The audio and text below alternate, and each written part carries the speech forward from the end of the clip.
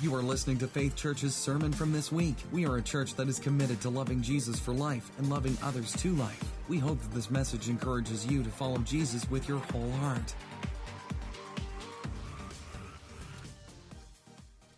Yeah, we don't often hear much from the prophet Haggai, but it's a very interesting book. I'm sure that as we go forward with the sermon that we are doing today, you will come to find out why it is an appropriate read for Property Team Sunday. What Dale was just talking about was he was talking about the fact that Haggai was actually kind of the first property team leader. He was the guy that came in and said, listen, guys, wait.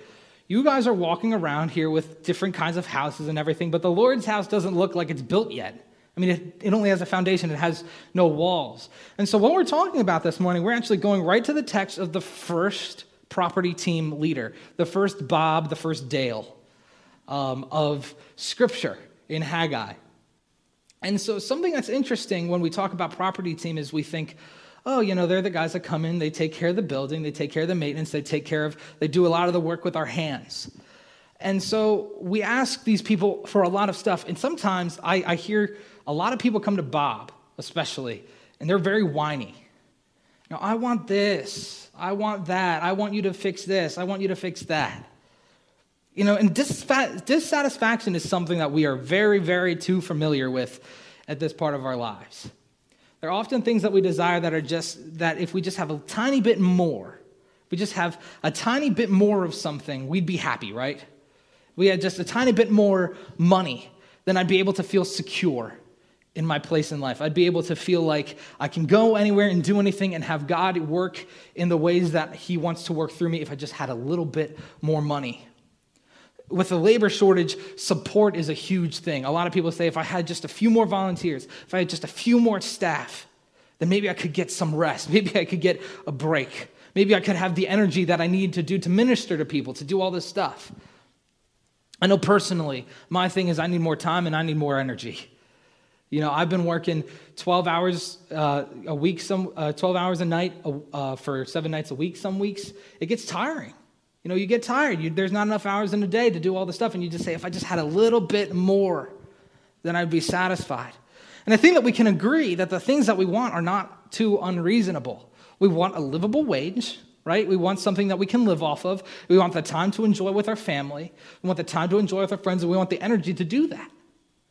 You know, that's not unreasonable. In fact, we want respect, we want rest, we want purpose, we want reward, and we want helpers. These are all things that God gave us, didn't He? In the beginning at the garden. He gave us the respect that is due of the image of God. He gave us the seventh day to rest. He gave us purpose in tending, in ruling, in leading, in getting to name all of the animals. He gave us a reward of being in the presence of God, of having intimacy with, yes, our helper, which we also have. God gave us all these things, so the question that I'm going to ask you guys is, why would God withhold them now? Because this is not something that is unfamiliar to us. You know, if we all have these desires, if we all think, I just need a little bit more money, I just need a little bit more rest, I need a little bit more energy, I need a little bit more time to get everything done that I need to get done, then why does God withhold it from us? I mean, doesn't God want us to have a good life? Doesn't God want us to prosper? Doesn't God want us to have our best life now? I mean, if you look back here at Jeremiah 29:11, this is a very popular verse. It says, "For I know the plans I have for you, declares the Lord, plans to prosper you and not to harm you, plans to give you hope and a future." And surely I'm not asking for a prosperity gospel, right, when I say that that is what God wants for us. He wants us to have a good life. God doesn't want us to suffer. Are we just asking for just a small bit more than what we have? I mean, if God has a plan for human flourishing, and God has a plan for our hope, then why are we not experiencing it? If God has a plan for us to be okay, for us to be rested, for us to be content, for us to not wake up with aches and pains every day, for us to have the energy to do all the jobs that we have to do, for us to have the money to pay, to take people out and to minister to them, to have the time and to have the emotional endurance to deal with people, because people can be the most tiring thing that you deal with sometimes. If that's what you need, then why doesn't God provide it? Well, I think the most valuable thing that we can look at here when it comes to Jeremiah is just the context of Jeremiah and what he was talking to. Now, you might not know this, but while this prophecy is important for us, it's actually not a prophecy to us. See, this is something, it's very, very nice that we put on, pillows. I have a little pillow in my room that actually has this verse on it, and it's something that we put on our mirrors, next to the live, laugh, love kind of thing. We say Jeremiah 29:11, God, I know the plans that I have for you. But this is actually coming from a prophet talking to the people of Israel and Judah. It comes from Jeremiah, and he's saying to them that they are going to go into exile. He has all this entire book saying, you have been wicked. And we were talking on Wednesday night that in chapter 3, he actually hands Israel a certificate of divorce. Says, I want nothing to do with you. You are wicked, you are adulterous, you have other idols before me, you kill, you steal, you're not reverent to me, so I'm going to let Babylon take you over. I'm going to let you be occupied in this situation for a while. But what he also says is, he says in Jeremiah 29:11, he says, I'm going to bring you out of that. I have a plan to prosper you. I've not forgotten the promises that I made to Abraham. I've not forgotten the promises of making the nation of Israel more than the stars and taking care of the nation of Israel for them being his people. He hasn't forgotten his prophecy to them. See, God was going to bring them out of exile. He was going to restore them, and he was going to be their God. He was going to make them his people, and he was going to make them acknowledge that he is their God. But why is this prophecy important to us then? I mean, it seems like that's pretty straightforward. That is for them, right? In their situation in exile, they're going to be brought out of Babylonian occupation, and they're going to be brought into freedom again after they suffer the punishment that was due them after they were not faithful to God. Why is this important to us? I mean, this happened thousands of years ago. Well, it shows us, between the similar stories between us and them, the character of God. Because we do have a plan for human flourishing, and we do have a hope for a future, but it runs parallel to Jeremiah 29:11. It does not run the same course. We do not have the same hope that they had, although they did have the hope of Christ. We have the hope of Christ primarily. This is talking about the hope of them getting out of exile. And this is where it talks about where our hope rests. Our hope rests in this thought from Romans 5:2. Through him we have also obtained access by faith into his grace, in which we stand, we rejoice in hope of the glory of God. We have the hope that even though we are these whiny beings that go and talk to Bob and say, Bob, it's just a little bit too hot in the sanctuary. Bob, the grass is just a little too high this week. Bob, can you help me with this? Bob, can you help me with that? Even though we're that annoying, God still reached down and saved us. He gave us a hope of that. So why did I take you through Jeremiah and this? Why did I show you these two paralleling stories? How is this going to help us with that, with our being tired, with our time, with our money?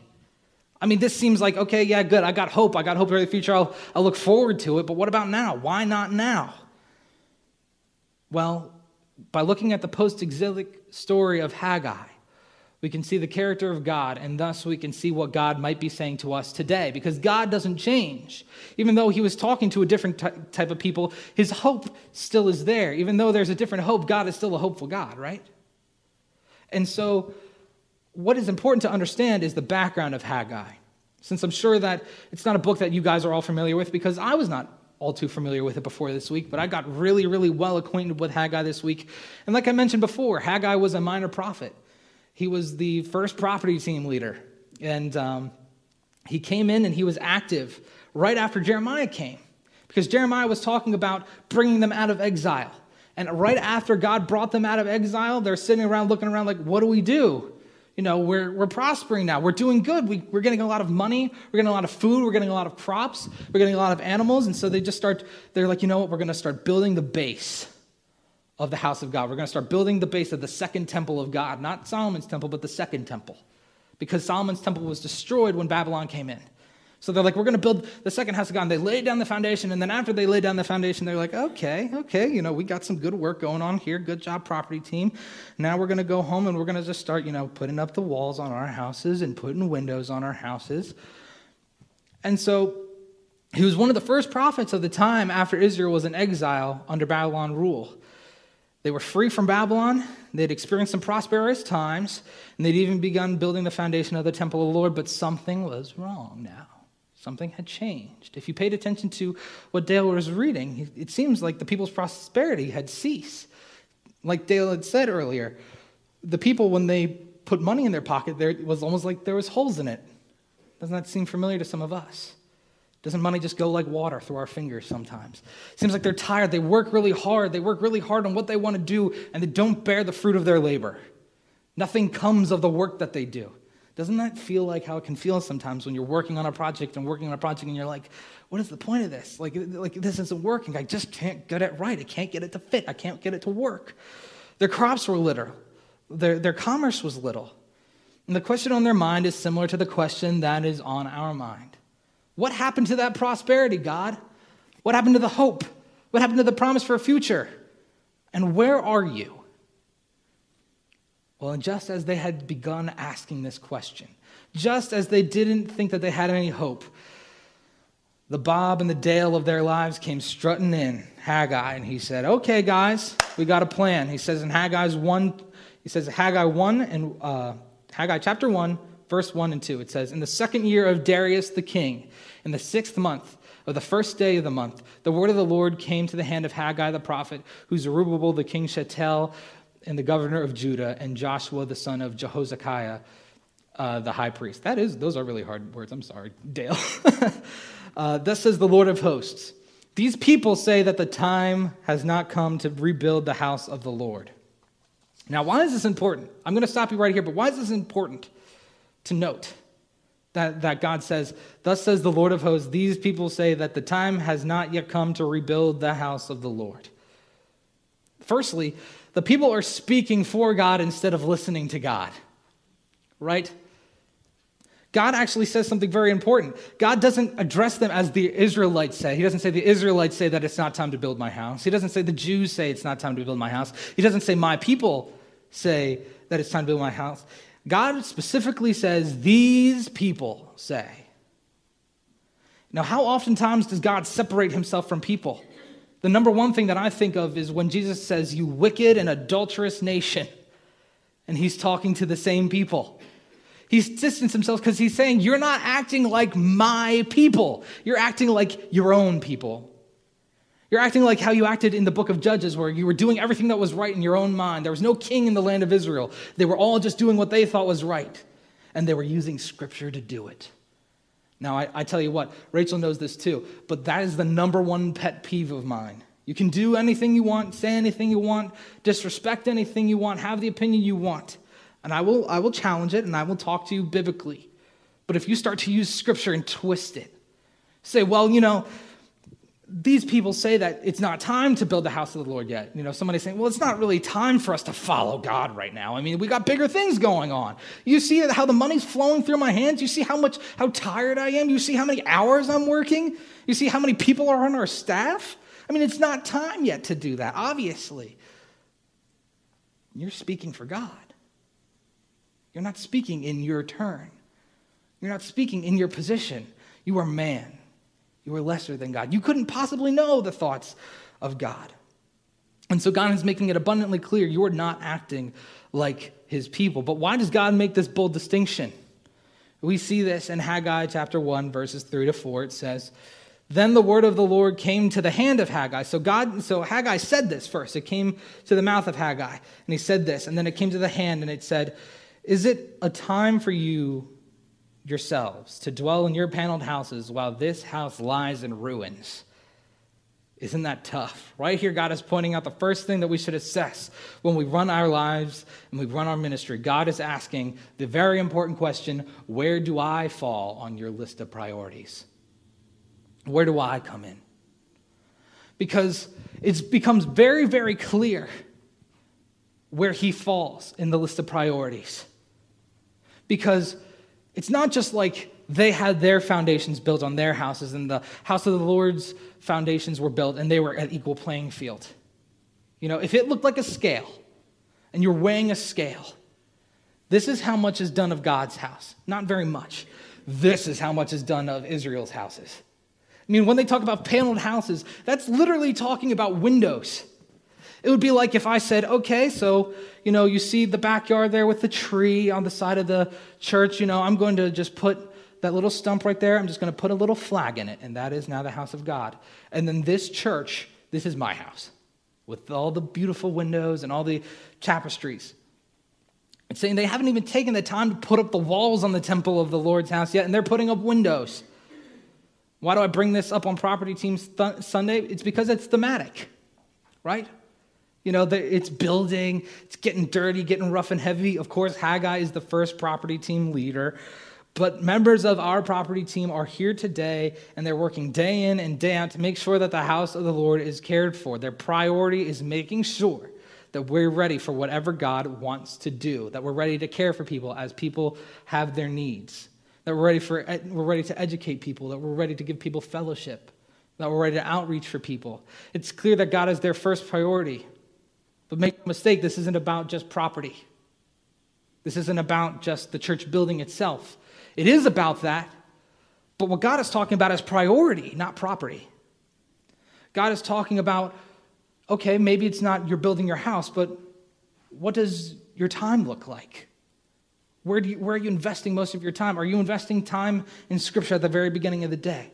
Are you praying to God? When was the last time you talked to God? When was the last time that you read from His Word and tried to allow Him to speak to you? These things are important things. It's about priority. When was the last time that you took somebody out to eat and that you ministered to them? When was the last time that you actually paid for somebody? When was the last time that you didn't look at your wallet and say, I guess I'll do it. I'm not trying to say that it's all about money and that it's all about time and that it's all about buildings, but I am trying to say it's about priorities. Where does God fall on your list of priorities? That should be on your sermon outline somewhere in there.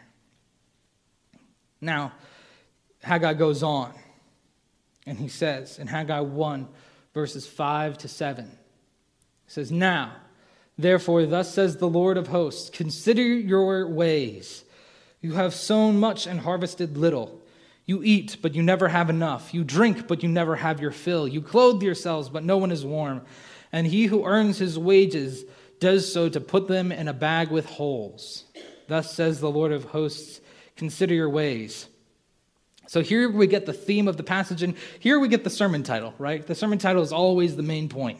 It's always the most important thing for you to do. And this is pretty much what I'm asking you guys to do, is consider your ways. I'm not coming up here and saying, join the property team, help us out, do this and do that, and give us money, give us your time, give us this, give us that. I'm asking you to consider your ways. I'm asking you to sit down and figure out, who is God to you? Where is He on the list of priorities? If you had to scale your life, this being you, yourself and your needs, and this being what God expects of you, what does this look like? Take a look at that scale. Consider your ways. But another distinction that Haggai and the Lord make in the title of God, what God calls Himself. God could call Himself anything. He could call Himself omniscient, knowing, all-knowing. He could call Himself all-powerful. But He calls Himself almighty, being the most powerful, without any distinction, worthy of all praise. That's what the Lord of hosts means. It roughly translates to God Almighty or God the Most Mighty. Now, why is this important? I think it's intentional.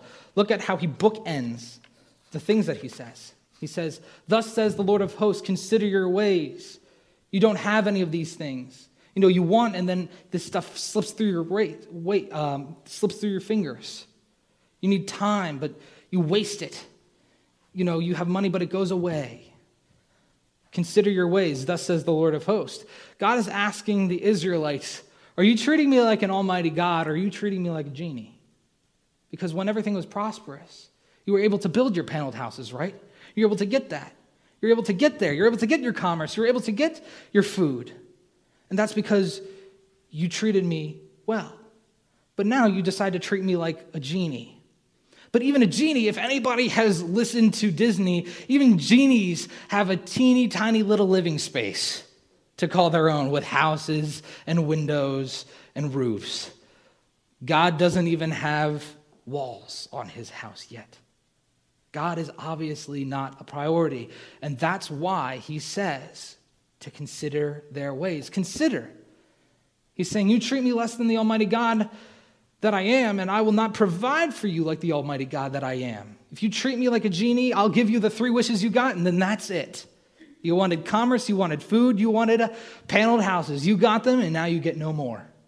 But if you treat me like the Almighty God that I am, if you prioritize me, if you lift me up here, then I will provide for you the way that I've told you that I will. I will provide for you according to the way that you treat me. Now, God is always going to provide for us. God is always going to take care of us. But when you have that dissatisfaction, look at your priorities. Are you dissatisfied because you see God as owing you something, or are you dissatisfied because you don't understand who God is? That's the truth of the matter. It's not that God is going to say to you, you treat me like a genie. But if we view God like a genie, that's how God is going to look to us.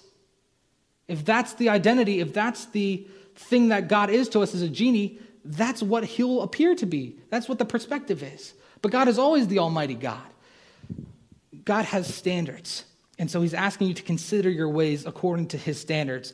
I'm not saying that the only reason that you do not have what you desire is because you neglect God. But I'm saying the reason why you're dissatisfied is. I'm saying that the reason why you're not happy, the reason why you're tired, the reason why you don't have money might be because you haven't considered your ways. Now take a look at this. Consider how much you value your own pleasures over what pleases God. Look at that scale on your bulletin. I put that there on purpose for you to look at that and just think about your priorities, your pleasures, and what pleases God. How might we do what we are considered to do correctly? We must consider it with biblical counsel. How can we correct this problem? We need to do it with biblical counsel. Now, why is that? You say, why can't I just consider my ways on my own? Why can't it just be me and God figuring it out? Why can't it just be me and the Holy Spirit just sitting down and saying, okay, God, I'll figure it out. I'll figure out, where I'm neglecting you and all that. Because that's where this chapter starts. This chapter begins with God saying, these people have said it's not time. It's not that these people haven't considered their ways, it's they've considered their ways without making God a part of it. By being alone and considering their ways, they say, oh no, it's not time yet. I'm okay, I'm good, I do enough, I'm all right. I'm not, God doesn't need me for more than that. And I'm not saying that God does need you for more. There are many people here. There are 20% of people doing a lot of work here. And I'm not saying that you guys are slackers, but I'm saying that there are people that are working really, really hard here. And this message is not necessarily for you. Because when you consider your ways and you say, you know what, I give all I got, that's okay. But consider it according to what God says. Consider it according to biblical counsel. Ask people, say, is there anything that I can be doing to help? And if you're doing too much, they'll be like, dude, you know what you can do to help? Rest, relax, calm down, chill out. It's okay. But you need to do it with biblical counsel, because that's the first error that the people that were under Haggai did not do. They did it according to their own ways. They did what was right in their own eyes. They saw no problem with their ways. It was only when God confronted them through Haggai with the truth that they saw how tipped the scales were. When they saw, oh yeah, we have windows on our houses and the temple of God doesn't even have walls. It's only when they were given a perspective of biblical counsel through Haggai, through a leader, through a spiritual leader, through the Lord's word that God gave him. It's those two things combined. Because us spiritual leaders, if you ask us for help, sometimes we'll take it and we'll take too much of it. But go to Scripture. Scripture is the most important thing here. Scripture and biblical leadership will determine to you how you should consider your ways. Determine to you how much of yourself are you giving to God? How much of a priority is God to you and in your life? And they did see the truth. It says in Haggai 1, verse 8 to 11, it says, go up to the hills and bring wood and build the house, that I might take pleasure in it, that I might be glorified, says the Lord. You looked for much, and behold, it came to little. And when you brought it home, I blew it away. Why, declares the Lord of hosts? Because my house lies in ruins, while each of you bruises himself by working on their own house. Therefore, the heavens above you have withheld the dew, and the earth has withheld its produce. And I have called for a drought in the land and the hills, on the grain, and the new wine, and the oil, and the ground brings forth on man and beast on all their labors. This is what happens in Genesis 3, right? It becomes so hard for people to toil. The work of their hand, that's the curse of what Adam gets, is the work of your hands becomes so much harder. And it's because you disobeyed God. It's because you didn't make God the top priority. We see this at the very, very beginning, and God is saying, you're doing it again. You're doing it again right here. And this is a call to action that God has. God tells them what to do. He said, go up to the hills and bring wood and build the house of the Lord, that I might take pleasure in it and that I might be glorified in it. God calls his people to honor him after their time of neglect. This is one of your things on your sermon outline, that God calls his people to honor him after their time of neglect. Oftentimes, we leave our convictions without actions. We pretend like God will honor us and give us what we want so long as we feel bad for what we do. Oh, God, I really feel bad. I really feel bad that, my house has windows and you don't even have walls. That's just a shame. Well, I'll see you next week, God. Oh, God, I feel really bad that, I haven't taken any time to talk to you this week. I feel really bad that I haven't read your word this week. I feel really bad that you just haven't been a priority this week. Well, I'll talk to you later, God. God, I feel really bad that I haven't invested any of my assets or invested any of who I am, my energy, my time, my money into you, and that I've invested it all into my own things. But I'll see you later, God. That's not what God is saying for you to do. God is saying he wants you to turn from your selfish thoughts and turn toward honoring God. Pastor Brett talks about this a bunch of times. The act of repentance is not just simply feeling bad for your sin. It's turning away from it. God is being neglected here. Turn away from neglecting him. And I'm not saying that you're neglecting God. I'm saying first, see how the scale is. Then consider it. Then adjust it. First, see how the scale is. If the scale is already okay, then that's fine. But this is something that here's something, a tip of advice. Everybody feels this way. Everybody gets this way. There's going to be times when you are selfish. So even if this sermon isn't for you this Sunday morning, this sermon will be for you another Sunday. So keep it with you. Always be looking first at where the scale is, then consider it, then adjust it. Consider it with biblical counsel and then adjust it. Because God wants you to turn from that. He wants you to turn from your selfish thoughts and turn towards honoring him. And look what happens when they do this. And I know that this, and by the way, I know that this is true because God doesn't change, and this story runs parallel to ours.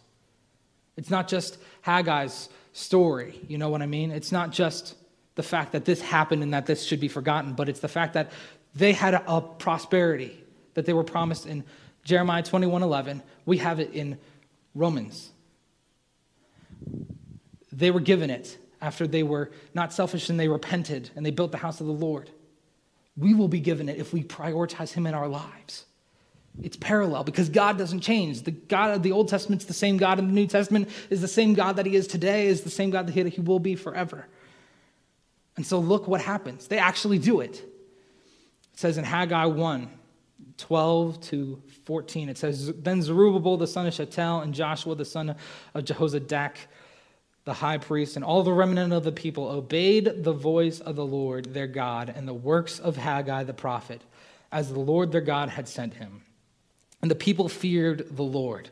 Then Haggai, the messenger of the Lord, spoke with his people, and the Lord's message was thus, I am with you, declares the Lord. And the Lord stirred up the spirit of Zerubbabel, the son of Shealtiel, and the governor of Judah, and the spirit of Joshua, the son of Jehozadak, the high priest, and the spirit of the remnant of the people. And they came and worked on the house of the Lord of hosts, their God.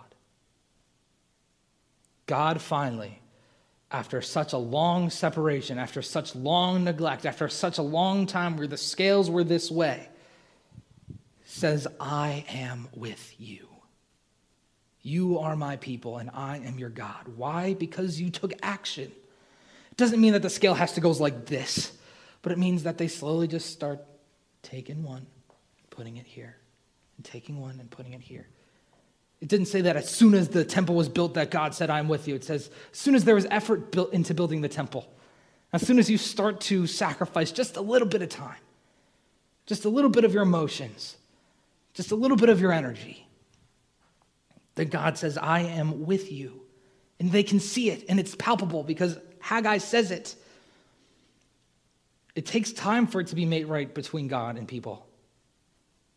But notice what happens also when the Israelites repent, when they start taking and putting it and taking and putting it.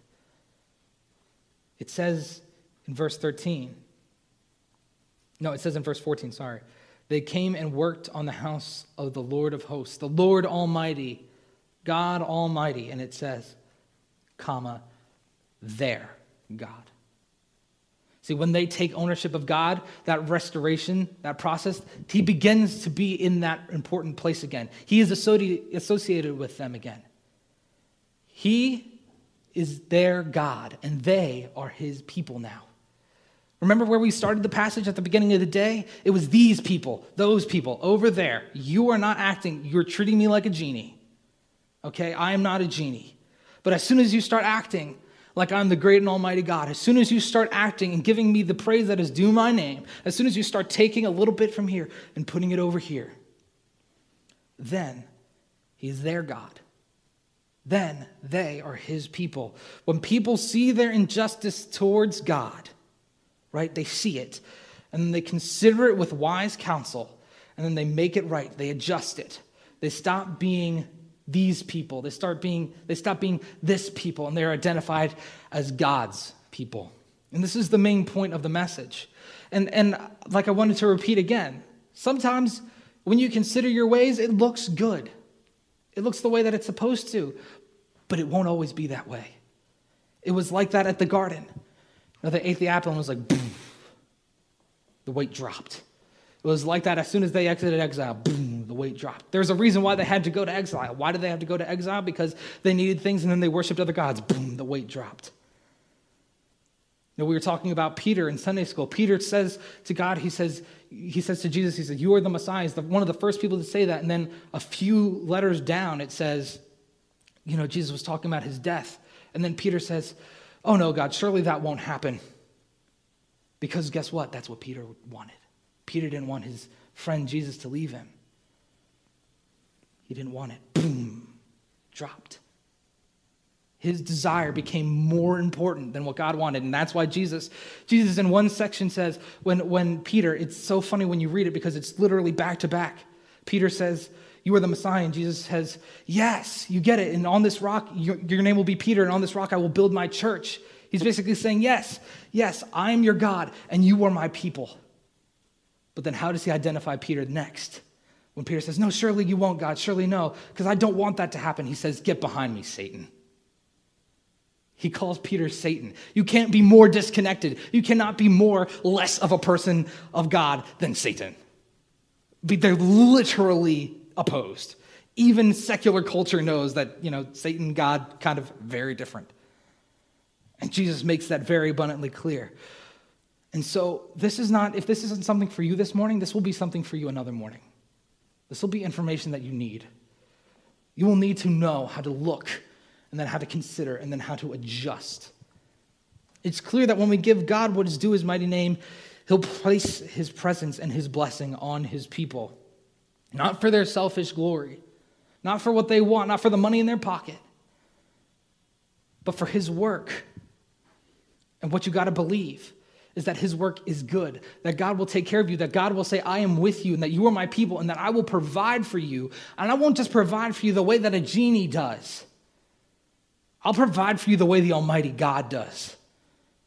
You think you need this, but I'll give you what you actually need. You think that you need more time, but I'll give you satisfaction and I'll give you energy. You think you need more money, but what you need is proper management, humbleness, stewardship. You think you need all of this other stuff, but God is going to give you what you actually need. And that's not prosperity gospel. That is the gospel. Prosperity gospel is saying that they're going to give me, God will give me money, God will give me time, and God will give me energy. That's a genie gospel, and that's a false gospel. But the real gospel is that God will give you exactly what you need should you trust in him, should you be his people, should you take and look at where you placed your life, you consider it, and then you adjust it accordingly. And the story of Haggai is a very happy story. They do it. They take it, they look at it, they consider it, they say, you know what, it's not good. And then they adjust it. And then God comes and is with his people. But here's the challenge. What of the story of Faith Church on 4th Ave and North Temple Boulevard? Is that story a happy one or not? That's not for me to tell. It's not for Pastor Brett to tell. It's for all of us to tell. Now, you determine if your story is going to be a happy one or not. It's a choice of you, whose person you want to be. And I'm not here to condemn you. I'm not here to tell you that you're not doing enough, because to be quite honest, I think that we do a lot. I think we do a great job here at Faith Church. I'm here to teach you how to consider your ways. How to consider your ways when it does fall out of balance, because it will. We're human. Even David, a man that was after God's own heart, he had the faith to face Goliath. God put his blessing on him as king, and then takes one look at Bathsheba and poof. I think we can all acknowledge the fact that we're no better than King David, that we all need this message, that we all need to know how to consider our ways, consider the areas where our pleasures are just more important than God's in our lives, where God's just not a priority. Is he not a priority in the way that you manage your time? Is he not a priority in the thoughts in your mind, in the affections of your heart, in the work of your hands? Is he not a priority? In the holistic being of who you are, is he a priority or is he not? Because that, Faith Church, is what determines your story. That's what determines if this church is just a tiny church on the corner of a forgotten street in the middle of Muhlenberg, or if this is a life-changing, life-saving church. I tell you what, if the property team did not think that this church did not take this seriously, did not consider their ways, we would be looking at a really, really decrepit building right now. But we have a beautiful building. But what of the church inside it? The church is not a building. Like Dale said very eloquently, I did forget a very important part of the property team, but it's also a very important part of everybody else. How do we build each other up? How do we prioritize each other? Because guess what? The golden rule applies. Treat others as you would like to be treated. Minister to them. Give them the hope of the gospel. How often do we do that, and how often do we just shut our mouths and not say a word? You determine if your story is going to be a happy one or not. Faith Church has been blessed, and its ministry has been blessed in all that we are doing. But I don't just want to challenge the church as a whole. I want to challenge you as individuals, as the church universal. Look inside of yourself. What about your ministry? What about your reality? Where is God on your list of priorities? Is God a thought in the back of your mind? Is God something that just doesn't come up? When you look at what you are doing and who you are and where you are and what your assets go to, where does God fall on that list of priorities? Maybe God is not your God. Maybe he's a genie, or maybe he's not real. But I encourage you to look at what happened to Haggai. I encourage you to look at what our property team does. I'd encourage you to look at what Andy Becker does. I'd encourage you to look at what Julie Faust does. I encourage you to look at what my father has done. So look at these people that you can look at as spiritual giants. And if I didn't name your name, it's not because I don't think highly of you. It's just because these are the people that I know. These are the people that have considered their ways and work. I just want to challenge you to consider your ways, Faith Church. Because it's up to you whose person you'll be. It's up to you if this story ends in a happy way or if this story ends in disaster. Will you pray with me? Dear Heavenly Father, thank you so much for the words of your prophet Haggai. God, I know that they can be challenging. God, I know that the cynical nature in us wants to say that this is just a sermon to get all of us going and get all of us to go to the work day or to help the property team more, that this is a sermon to put more in the offering plate, or that this is a sermon to do this. But no, this is a sermon, God, that you have given first to Haggai and that you're giving to Faith Church to consider our ways. It's not of condemnation, but of contemplation. It's not of condemnation, but conviction that leads to us thinking, God. Thank you that your word doesn't condemn us, that doesn't make us feel evil or feel sinful. But thank you for a word that informs us, that helps us to be more like you. Because, God, apart from you, we're helpless. You're a genie in a bottle that can't do anything. God, let us not be these people that do their own things, that we live in paneled houses when the church of God is no longer growing, when it's in danger, when it's threatened. Let us not be these people, but let us be your people, enacting your will, balancing those scales. God, be with us as we go and as we seek leaders to consider our ways, to consider what we can do, to consider how we can help. In your name I pray, amen. Thank you for listening to this message. We hope it encouraged you in your walk with Christ. You can find out more about Faith Church at wearefaithec.com.